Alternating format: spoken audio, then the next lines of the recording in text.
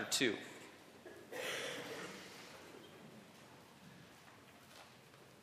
And then our article from the confession is found on page 80. I'll just read that for us, but if you'd like to follow along, it's page 80 in the back of the blue hymnal, Article 24.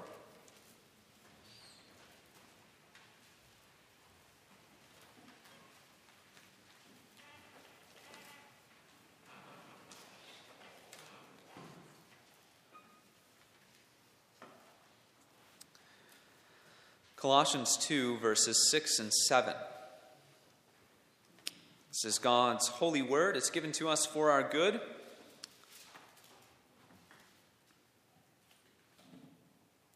Let us give our attention to its reading. Colossians 2, verse 6.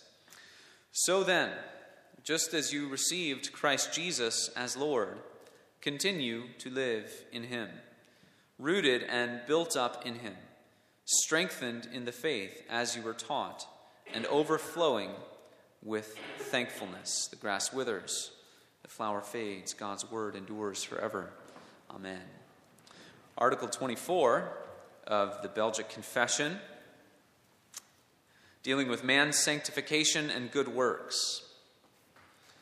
It says this: we believe that this true faith, being wrought in man by the hearing of the word of God and the operation of the Holy Spirit, regenerates him and makes him a new man, causing him to live a new life and freeing him from the bondage of sin. Therefore, it is so far from being true that this justifying faith makes men remiss in a pious and holy life, that on the contrary, without it, they would never do anything out of love to God, but only out of self-love or fear of damnation. Therefore, it is impossible that this holy faith can be unfruitful in man. For we do not speak of a vain faith, but of such a faith which is called in Scripture a faith working through love, which excites man to the practice of those works which God has commanded in his word. These works, as they proceed from the good root of faith, are good and acceptable in the sight of God, for as much as they are all sanctified by his grace. Nevertheless, they are of no account towards our justification, for it is by faith in Christ that we are justified, even before we do good works.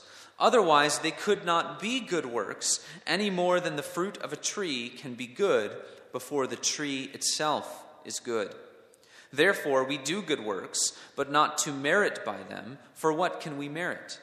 Nay, we are indebted to God for the good works we do, and not he to us, since it is he who worketh in us both to will and to work for his good pleasure. Let us therefore attend to what is written. When ye shall have done all the things that are commanded you, say, we are unprofitable servants. We have done that which it was our duty to do. In the meantime, we do not deny that God rewards good works, but it is through his grace that he crowns his gifts. Moreover, though we do good works, we do not found our salvation upon them. For we can do no work but what is polluted by our flesh and also punishable. And although we could perform such works, still the remembrance of one sin is sufficient to make God reject them. Thus then, we would always be in doubt, tossed to and fro, without any certainty, and our poor consciences would be continually vexed if they relied not on the merits of the suffering and death of our Savior. Well, there is a lot there, but that is a wonderful, wonderful summary of the way that we approach the Christian life and how we begin to understand our good works in light of the life, the salvation that we have in Christ. So we give thanks to God for the way that he opened up the meaning of his word to men like Guy de Bray, who wrote that confession for the church. Branch grafting in nature is quite an amazing possibility. Those who may run vineyards or have a hobby in taking care of trees, it's really amazing to see what you can do with branch grafting. You could have a loose branch, disconnected. You would think that that would spell the end of it, but you can take a branch from a fruit tree, connect it back to its original tree or grafted onto another one, and it can, over time, plug back into the life source of that tree or graft itself onto that tree and continue to bear fruit. It channels into the sap. It becomes a vital and living part of that tree. But Scripture uses this image for us, relative to us and to Christ, for a very obvious reason. If the branch stays on the ground, the tree, or the tree to which you might connect it, would be fine. It's going to continue to exist. The branch needs the tree, not the other way around. But the branch can plug itself into the life of that tree, the nutrients and all that goes into it, and it can become a vital fruit-bearing part of the tree. Understanding ourselves as the branch and Christ as the vine or the tree, we begin to see the whole picture of salvation coming together. The Scriptures point to our life as Christians as one of bearing fruit. We bear fruit of good works. We see even the fruit that we bear, even from the beginning. If we are the branches and Jesus is the vine, it comes not from us. The source of life for that fruit, it's not from us. We do not produce it ourselves, but it comes from the vine. It comes from the tree that is Jesus Christ. And of course, our source of life is Jesus Christ. All of the Christian life, whether we're talking justification or sanctification, the source of that life is the bread of life. It's Jesus Christ. It's only because of Him and the new life that we have in Him that we experience what the Scriptures call sanctification. Sanctification. Sanctification is not justification, and we need to understand how these two terms, what they are and how they relate. We've been talking about justification the last several weeks, which is a glorious truth, a glorious gospel truth. And as Reformed people, we especially want to plant there and make sure that we get that right, what justification is. The changing of a status before God. We are changed irreversibly and eternally from the status of sinner to the status of forgiven, righteous, and blessed. That can't be changed. That can't be taken away to those who are given true faith. It's a once-for-all act. It's not a work of God. It's not ongoing. It's a once-for-all act of God, decisive, and cannot be reversed. But it is not all that is involved in the Christian life. There are things other than our justification. And that's what we come to tonight, for instance, with sanctification. Justification is the beginning, God's declaration that we are freed from the bondage to sin. You might think about it like a starting line, justification, the starting line of the Christian life. You could also, in another way, think about it almost like a declaration of war.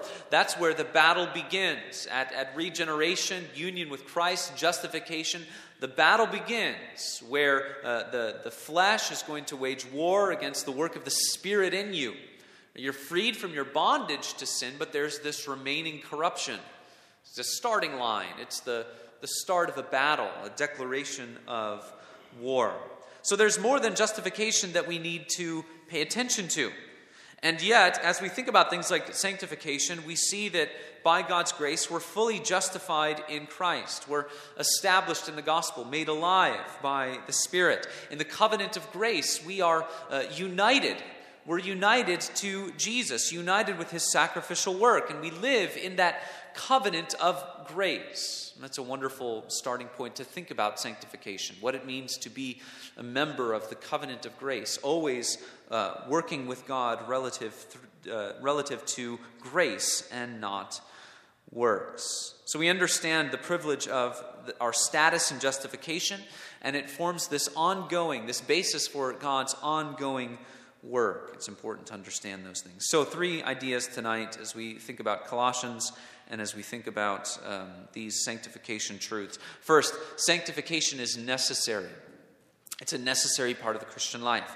Secondly, sanctification is by faith. Sanctification is by faith. And thirdly, sanctification glorifies God as it magnifies His grace. Sanctification glorifies God as it magnifies his grace. So first, sanctification is necessary. It is not an optional part of the Christian life.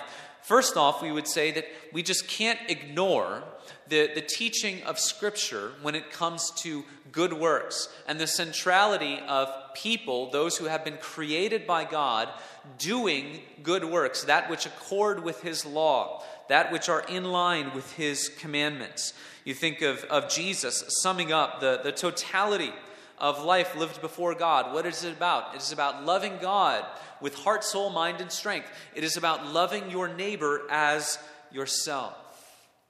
Jesus summing up the life. It's about this doing of righteousness. You think about Mount Sinai. The Lord frees his people out of Egypt who were in bondage to slavery. They were in bondage to Pharaoh. God frees them. But one of the first things that he does is he brings them to the base of Mount Sinai that he might tell them how he wants them to live. Right? He freed them for, if you read Exodus, I was reading Exodus this past week in my own personal reading, and the Lord is, through Moses, speaking to Pharaoh, "Let my people go that they might serve me." Right? That's a biblical idea of freedom, that we have been freed from bondage so that we might serve God. So as the Israelites go out into the wilderness, God gives them his law in order to tell them how they might serve him. We think of the signs, the seals of circumcision and baptism, the Old Testament and the New. Right? There is this purification, this sprinkling of water, making one clean so that they might serve God, washing away of the filth of sin so that God might be served. You think of the truth of the image of God. Right from the beginning in Genesis, we are created in God's image. And the image of God is many things, but it at least tells us that we are created to reflect the character of God. That is foundational to who we are. If God is perfectly righteous, if God is perfectly just, if he is perfectly holy, then we are made to reflect that knowledge and righteousness and holiness as his creatures. Everywhere we go, throughout every page of Scripture, there is this impression of the importance of righteousness and holiness and good works. James chapter 1 is a good place to go. We think about life in Christ and what we are called to. He says, "Therefore, put away all filthiness and rampant wickedness, and receive with meekness the implanted word, which is able to save your souls. Be doers of the word and not hearers only, deceiving yourselves. For if anyone is a hearer of the word and not a doer, he is like a man who looks intently at his natural face in a mirror. For he looks at himself and goes away and at once forgets what he was like. But the one who looks into the perfect law, the law of liberty, and perseveres, being no hearer who forgets, but a doer who acts, he will be blessed in his doing." Be a doer of the word, not just a hearer. It connects to a deeper part of our lives. Psalm 119, "Oh, that my ways may be steadfast in keeping your statutes. Then I shall not be put to shame, having my eyes fixed on all your commandments. I will praise you with an upright heart when I learn your righteous rules. I will keep your statutes. Do not utterly forsake me. How can a young man keep his way pure? By guarding it according to your word. With my whole heart I seek you. Let me not wander from your commandments." 1 Peter chapter 2. The apostle says there, "Beloved, I urge you as sojourners and exiles to abstain from the passions of your flesh, which wage war against your souls. Keep your conduct among the Gentiles honorable, so that when they speak against you as evildoers, they may see your good deeds and glorify God on the day of visitation." We could go on and on. We could go so many different places in Scripture, Old Testament and New. God tells his people again and again and again that he has created them, he has redeemed them, he is fashioning them so that they may live righteously, so that they may live godly lives in this present age, so that they may wage war against their sinful flesh, so that they may abstain from all of those things that mark a life of sin and wickedness. The Bible gives us so much foundational truth for sanctification. And it's important to understand that the sinful heart, the fallen heart, So often we think about our standing before God, the reason we took so many weeks to go through justification, to think through that, not just because the confession emphasizes it in a couple different ways, but because we're going to always be pulled back to thinking about our relationship with God legalistically. That God will look upon our mere outward conformity, and that will be what establishes us before God. It's not true. That's why we need to be rooted in justification. But it's also important to remember with sanctification that we go back to the words of Jesus. We are to love God with heart, soul, mind, and strength. So when we talk about sanctification, it's not just merely outward conformity. It's not just saying, okay, check off the checklist in terms of these rules. There's this deeper communion with God. There is this deeper pleasing God as our hearts are changed, as our hearts are renewed. And so 4 basic things about sanctification that we can draw together as we look sweepingly through Scripture. First is that we need a change of heart. We need a change of heart. And that, of course, comes about through the work of the Spirit in our lives. That begins at regeneration, when, as we see in our confession, the Holy Spirit creates true faith through the hearing of the Word, through the hearing of the gospel. And He establishes us as new people in Christ. In order to conform to the law of God and to do it in a way that is pleasing, we need a change of heart. Psalm 40, I delight to do your will, O God. Your law is within my heart. Something that we understand about being a human is that we act according to our deepest loves and affections. That which we desire most, that which we prize most, is going to determine what we do.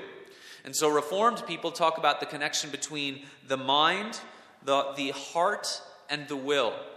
We study Scripture because it forms our minds. It renews our minds. And as it renews our minds, it orients our affections and our hearts towards that which is most glorious, towards that which is most worthy of our praise, which is God. And if our hearts and our affections are pointed towards God and the glory of God, then our will, that which we follow in our actions, will naturally choose the Lord. And will choose to be obedient. So the life of sanctification is this connection between mind and heart and will. But behind that we see the work of God in sanctification, the Spirit working in us, for it is God who works in us. Secondly, we must be well convinced of our reconciliation with God. If we are to have a sanctified life, we must be absolutely convinced that justification is sure and certain and it cannot be reversed. That all that is needed for our reconciliation with God has been taken care of in Christ. There is no condemnation for those who are in Christ Jesus. Condemnation does not sneak back into the picture. If you are united in Christ, you need to be convinced that in Christ and in the gospel, the price has been paid. The righteous standard has been met. We love because He first loved us. Be kind to one another, tender-hearted, forgiving one another as God in Christ forgave you. You're not going to be able to forgive your neighbor, forgive your brother, forgive your sister in a God-pleasing way unless you do it out of an understanding of God's forgiveness for you. Third, not only are we must we be convinced of our reconciliation with God, we must trust our future enjoyment of heavenly blessings. We must trust that the hope that we have is sure and it is certain. That what God promises to give to us in eternity is unshakable and imperishable. 1 Corinthians 15. Therefore, my beloved brothers, be steadfast and immovable, always abounding in the work of the Lord, knowing that in the Lord your labor is not in vain. Paul needed to probably preach that to himself quite often. You think about all the pain, all the suffering he had to go through. His labor was not in vain. Why? Because there was a reaping that he would see in the age to come. Galatians 6. Verse 9, let us not grow weary of doing good, for in due season we will reap if we do not give up. In due season we will reap if we do not give up. Hebrews chapter 6, for God is not unjust so as to overlook your work and the love that you have shown for His name in serving the saints as you still do. The enjoyment of these things, the reward that awaits these things is not in this life. Therefore, let us not grow weary in doing good and understand the future enjoyment of heavenly blessings that is aided by our pursuit of godliness. Convinced of our justification, convinced of our future enjoyment of God's blessings. And then fourth, it's not easy. Living a life to the glory of God in Christ Jesus is not easy. It's not easy. This is something that I had to learn growing up in the church, being raised to confess the faith, and that I was a Christian right from the start. I needed to understand and know that living a life of mortification, mortifying my sinful flesh, and then vivification, being established in the life of Christ, this is not an easy thing. My best example for this is that in the summertime, when we were over at Village Free here down the street, we would go to this teen conference in the summer, as many churches do. And I remember every time I would go to that conference, you'd get all excited about the faith. You'd be reading Scripture more throughout the day, and the meaning of Scripture was coming out at you. And you'd be so excited about serving the Lord, serving God. And you would say, man, it's so easy. Well, of course it's easy to serve the Lord when you're at those kinds of things. And the thought process I would often go through is, okay, I'm going to go home and it's going to be a different story, right? Praying more, reading the Bible more sensitive to all the things that God calls us to do. But it's going to be fine. I've got it now. See, it's so easy because I love the Lord so much. And then, of course, you come home, you realize that you go back into your normal routine. And unless you have established these things, unless you impress these things upon your mind day in and day out, it's not going to be easy. Ephesians chapter 6, Paul says, "Be strong in the Lord and in the strength of his might. Put on the whole armor of God, that you may be able to stand against the schemes of the devil. For we do not wrestle against flesh and blood, but against the rulers, against the authorities, against the cosmic powers over this present darkness, against the spiritual forces of evil in the heavenly places." Does it seem like Paul is describing something that's easy for us to do there? Of course not. These are things that are not easy, and it will not be easy to live for the glory of God in Christ until the end of our days, or until Christ comes again. These are some foundational truths about sanctification. Colossians 2, as we read this evening, verse 6 says this: "As you received Christ the Lord, so continue to live in him." As you received Christ the Lord, so continue to live in him. Really, a better way to translate that more literally is, as you received Christ the Lord, so walk in him. Walk in him. This ongoing, long obedience in the same direction is one way that the Christian life has been described. It's a long obedience in the same direction. To walk means to continue on the same path. It's not a sprint. It's not, in a sense, you could say it's like running a marathon, but really the Bible chooses that walk very intentionally. A lot of times it's going to feel like trudging along. A lot of times it's going to feel like the progress is slow, but it's a long obedience in the same direction, this life that we have been given in Christ. In the book of Colossians, Paul is combating false teaching. Now, there's a lot of spiritual aspects. There was angel worship and asceticism that were going on in Colossae that had crept into the church, this false teaching. So Paul is addressing that when he says, "As you received Christ the Lord, so walk in him." But in addition to these spiritual aspects, or in the spiritual realm of the false teaching in Colossae, certainly would have been a works-based righteousness. You need to think of yourself as being established before God on the basis of what you do. And it's for that reason that Paul brings them back to the gospel.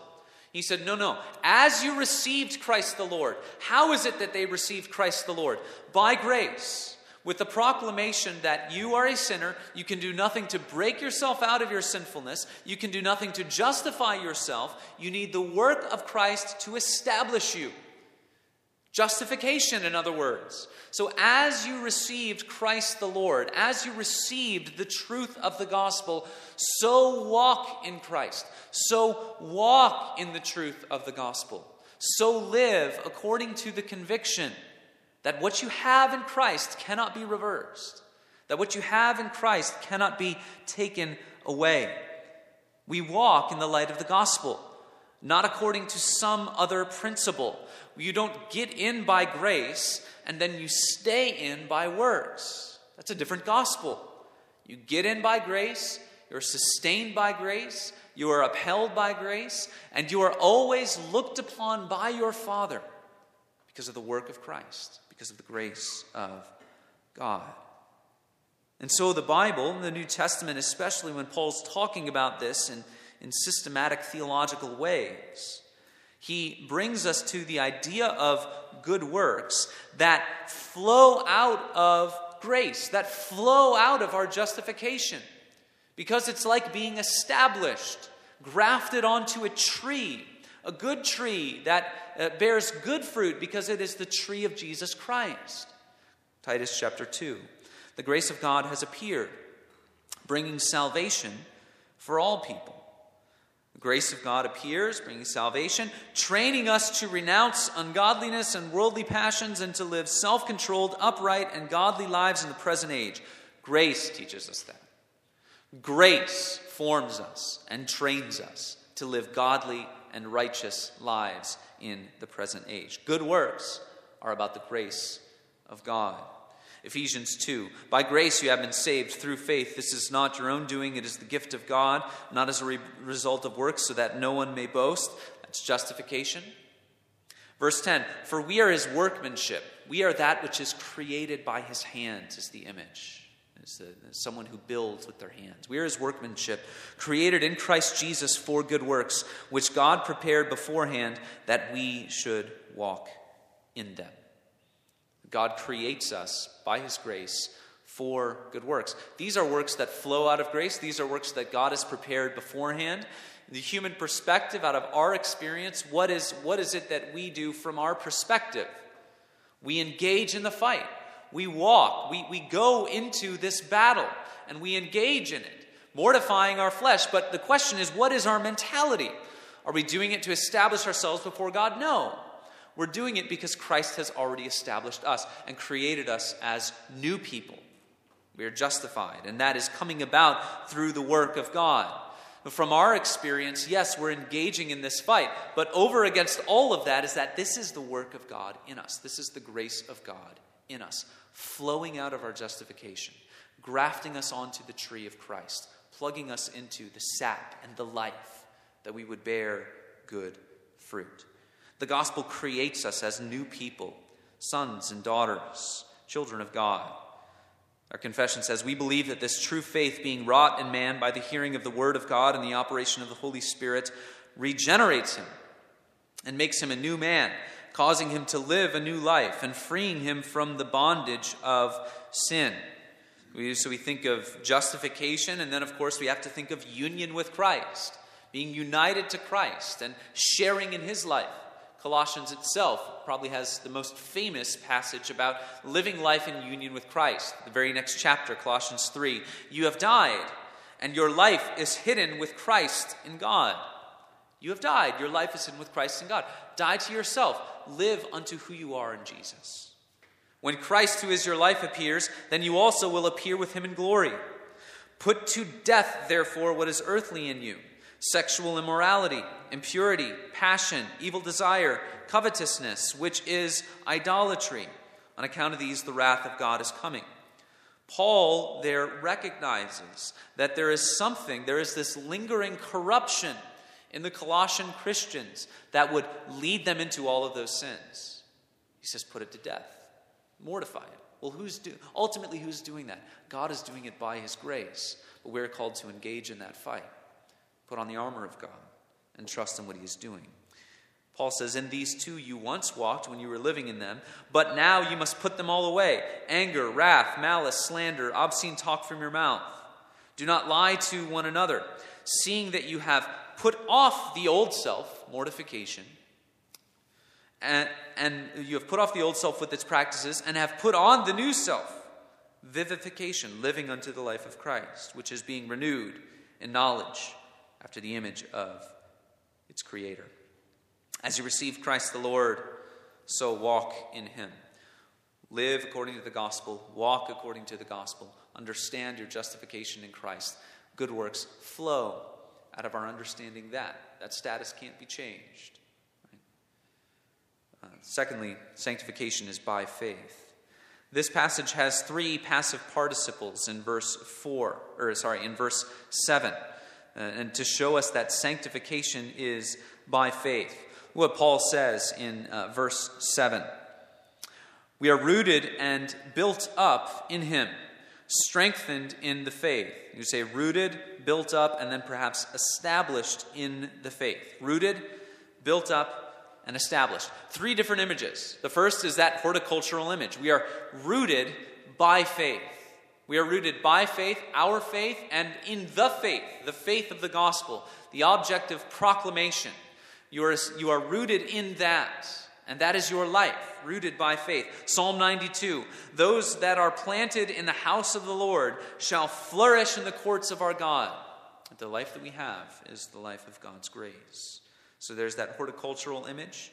Secondly, there's the architectural image. Not only are we rooted by faith, but we are being built up by faith. We are living stones. We are this project of God's grace, being built up to glorify him and to exist for his glory. Ephesians 2, you are no longer strangers and aliens, but you are fellow citizens with the saints, members of the household of God, built on the foundation of the apostles and the prophets, Christ Jesus himself being the cornerstone, in whom the whole structure, as we're part of that, being joined together, grows into a holy temple in the Lord. In him you also are being built together into a dwelling place for God by the Spirit. We're being built up, but we're being built up by faith. We're rooted by faith. We are being built up by faith. And then finally, we are established by faith. Established by faith there in verse 7. And that is a law court. That's like it's a legal imagery. We are established by faith. In other words, that pronouncement of God that we are guiltless, that we are righteous. All of these things are by faith. Rooted, built up, and established. So with this, we're always walking by faith. We're always walking in gospel grace. What does that mean? That means every step of the way, we're continuing to have that grace of God that looks away from ourselves and looks towards Jesus Christ. We never abandon that trust that we have when we're met with the reality of God's law, the reality of his righteous standard. That tells us we cannot save ourselves. And so we live by faith. We walk by faith. We're rooted in it. We're established in it. We're being built up in it. Every step of the way, what is the confession of our hearts? In Christ I am saved. In Christ alone my hope is found. He is my light, my strength, my song, my salvation, my righteousness, my sanctification. 1 Corinthians 1 says that Christ is our sanctification. All of these things show that sanctification is by faith. And that doesn't mean that we sit around waiting for all of these things to happen. Well, no. God calls us to engage in our life, to go about the work that he has called us to do, to seek to glorify him. But we never leave that disposition, that grace of faith. So we always walk in the gospel grace, trusting that our justification is secure, engaging in the fight. 2 Peter chapter 1 is a really great passage that highlights this. Peter says, "May grace and peace be multiplied to you in the knowledge of God and of Jesus our Lord.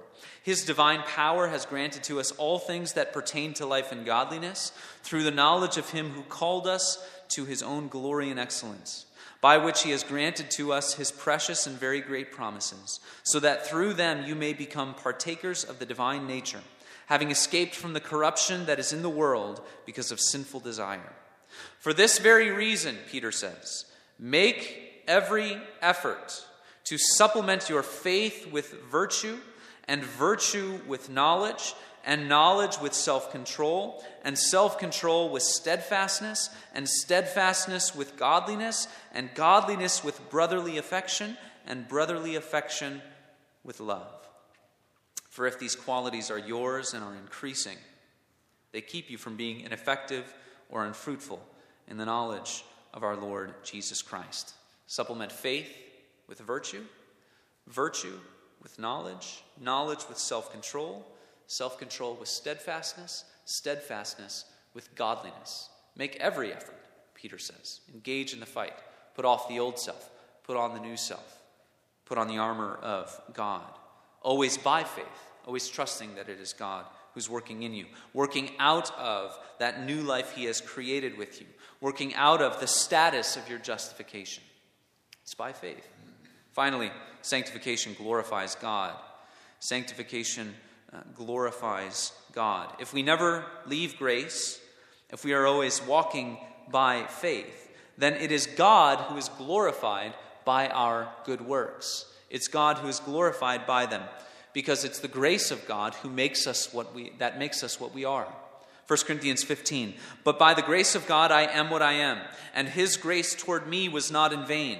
On the contrary, I worked harder than any of them, Paul says, thinking about these others, though it was not I, but the grace of God that is with me. It was not I, it was the grace of God that was working with me. In other words, who gets the glory for the good works that are done in the body, for the good works that are done by the Holy Spirit? It's God, for it's God who works in you, both to will and to work. Salvation by grace also is not incompatible with future judgment according to works. When Scripture throws our attention forward to when we will stand before our God, it tells us that there will be an accounting of the things that we do. There will be an accounting of the things that we do, and that we even may receive rewards according to our good works. But what does the confession say? By his grace, he crowns his gifts. By God's grace, he crowns his gifts. It's all an exaltation, a magnifying of God's grace. Future judgment and reward will only advance God's glory and the glory of God's work in us. The Bible speaks of a future judgment and accounting on the basis of what we do. But it speaks nothing of a future justification on the basis of our sanctification. The language of Scripture is completely silent on anything of that nature. And there are various things that have popped up in the church, various heretical teachings and false gospels that say there is another justification. There's not. Scripture speaks of one justification. And that is not incompatible with the future judgment and accounting of what we do on the basis of our works. It's God's glory and God's grace that will be magnified when we stand before our God. The final thing that we see in the confession is that it would be utterly foolish to re-enter judgment on the basis of works. Would you want to re-enter that kind of situation where you would be accounted as righteous or blessed on account of your works? No, of course not. Because even if you were to succeed on one count, one sin alone would be enough for God to render you worthy of condemnation. That's what it means to live in a covenant of grace. We engage in this fight. We engage in this battle. We put on the new self. We put off the old self. Put on the armor of God. Trust the grace of God. As you receive Christ the Lord, so walk in him. But all of it happens in this sphere of God's grace, where the mediator of the covenant of grace, Jesus Christ, stands between you and your sin, stands between you and your corruption, stands between you and the ways in which you still fall and fail. We live in this grace, always by the representation of Christ. We would not want to go back to meriting anything on the basis of our works. And so, Paul says, as you received Christ the Lord, so walk in him. As you received him, so walk in him. Don't let your walking in Christ be any different than the principles of the gospel that you heard at the start. You're a sinner. You cannot save yourself.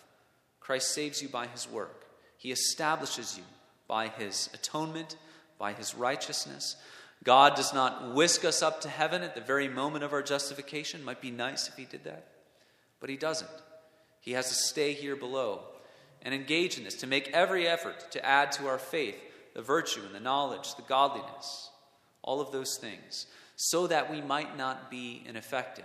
But in every step, what is it? It's God working in us for his glory, by his grace crowning his gifts, bringing about in us good works that are acceptable to him because they are accepted in Christ. That's what comes forth out of a true faith, rooted in the faith, actually a good root, bringing forth good fruit. Praise the Lord for what he is doing in us and what he does in us through his glorious gospel. Let us pray.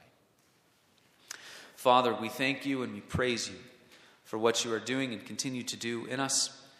We ask that you might, through this passage, remind us the importance of sanctification, and yet let it not bring us back to want to establish ourselves on the basis and the merit of our works.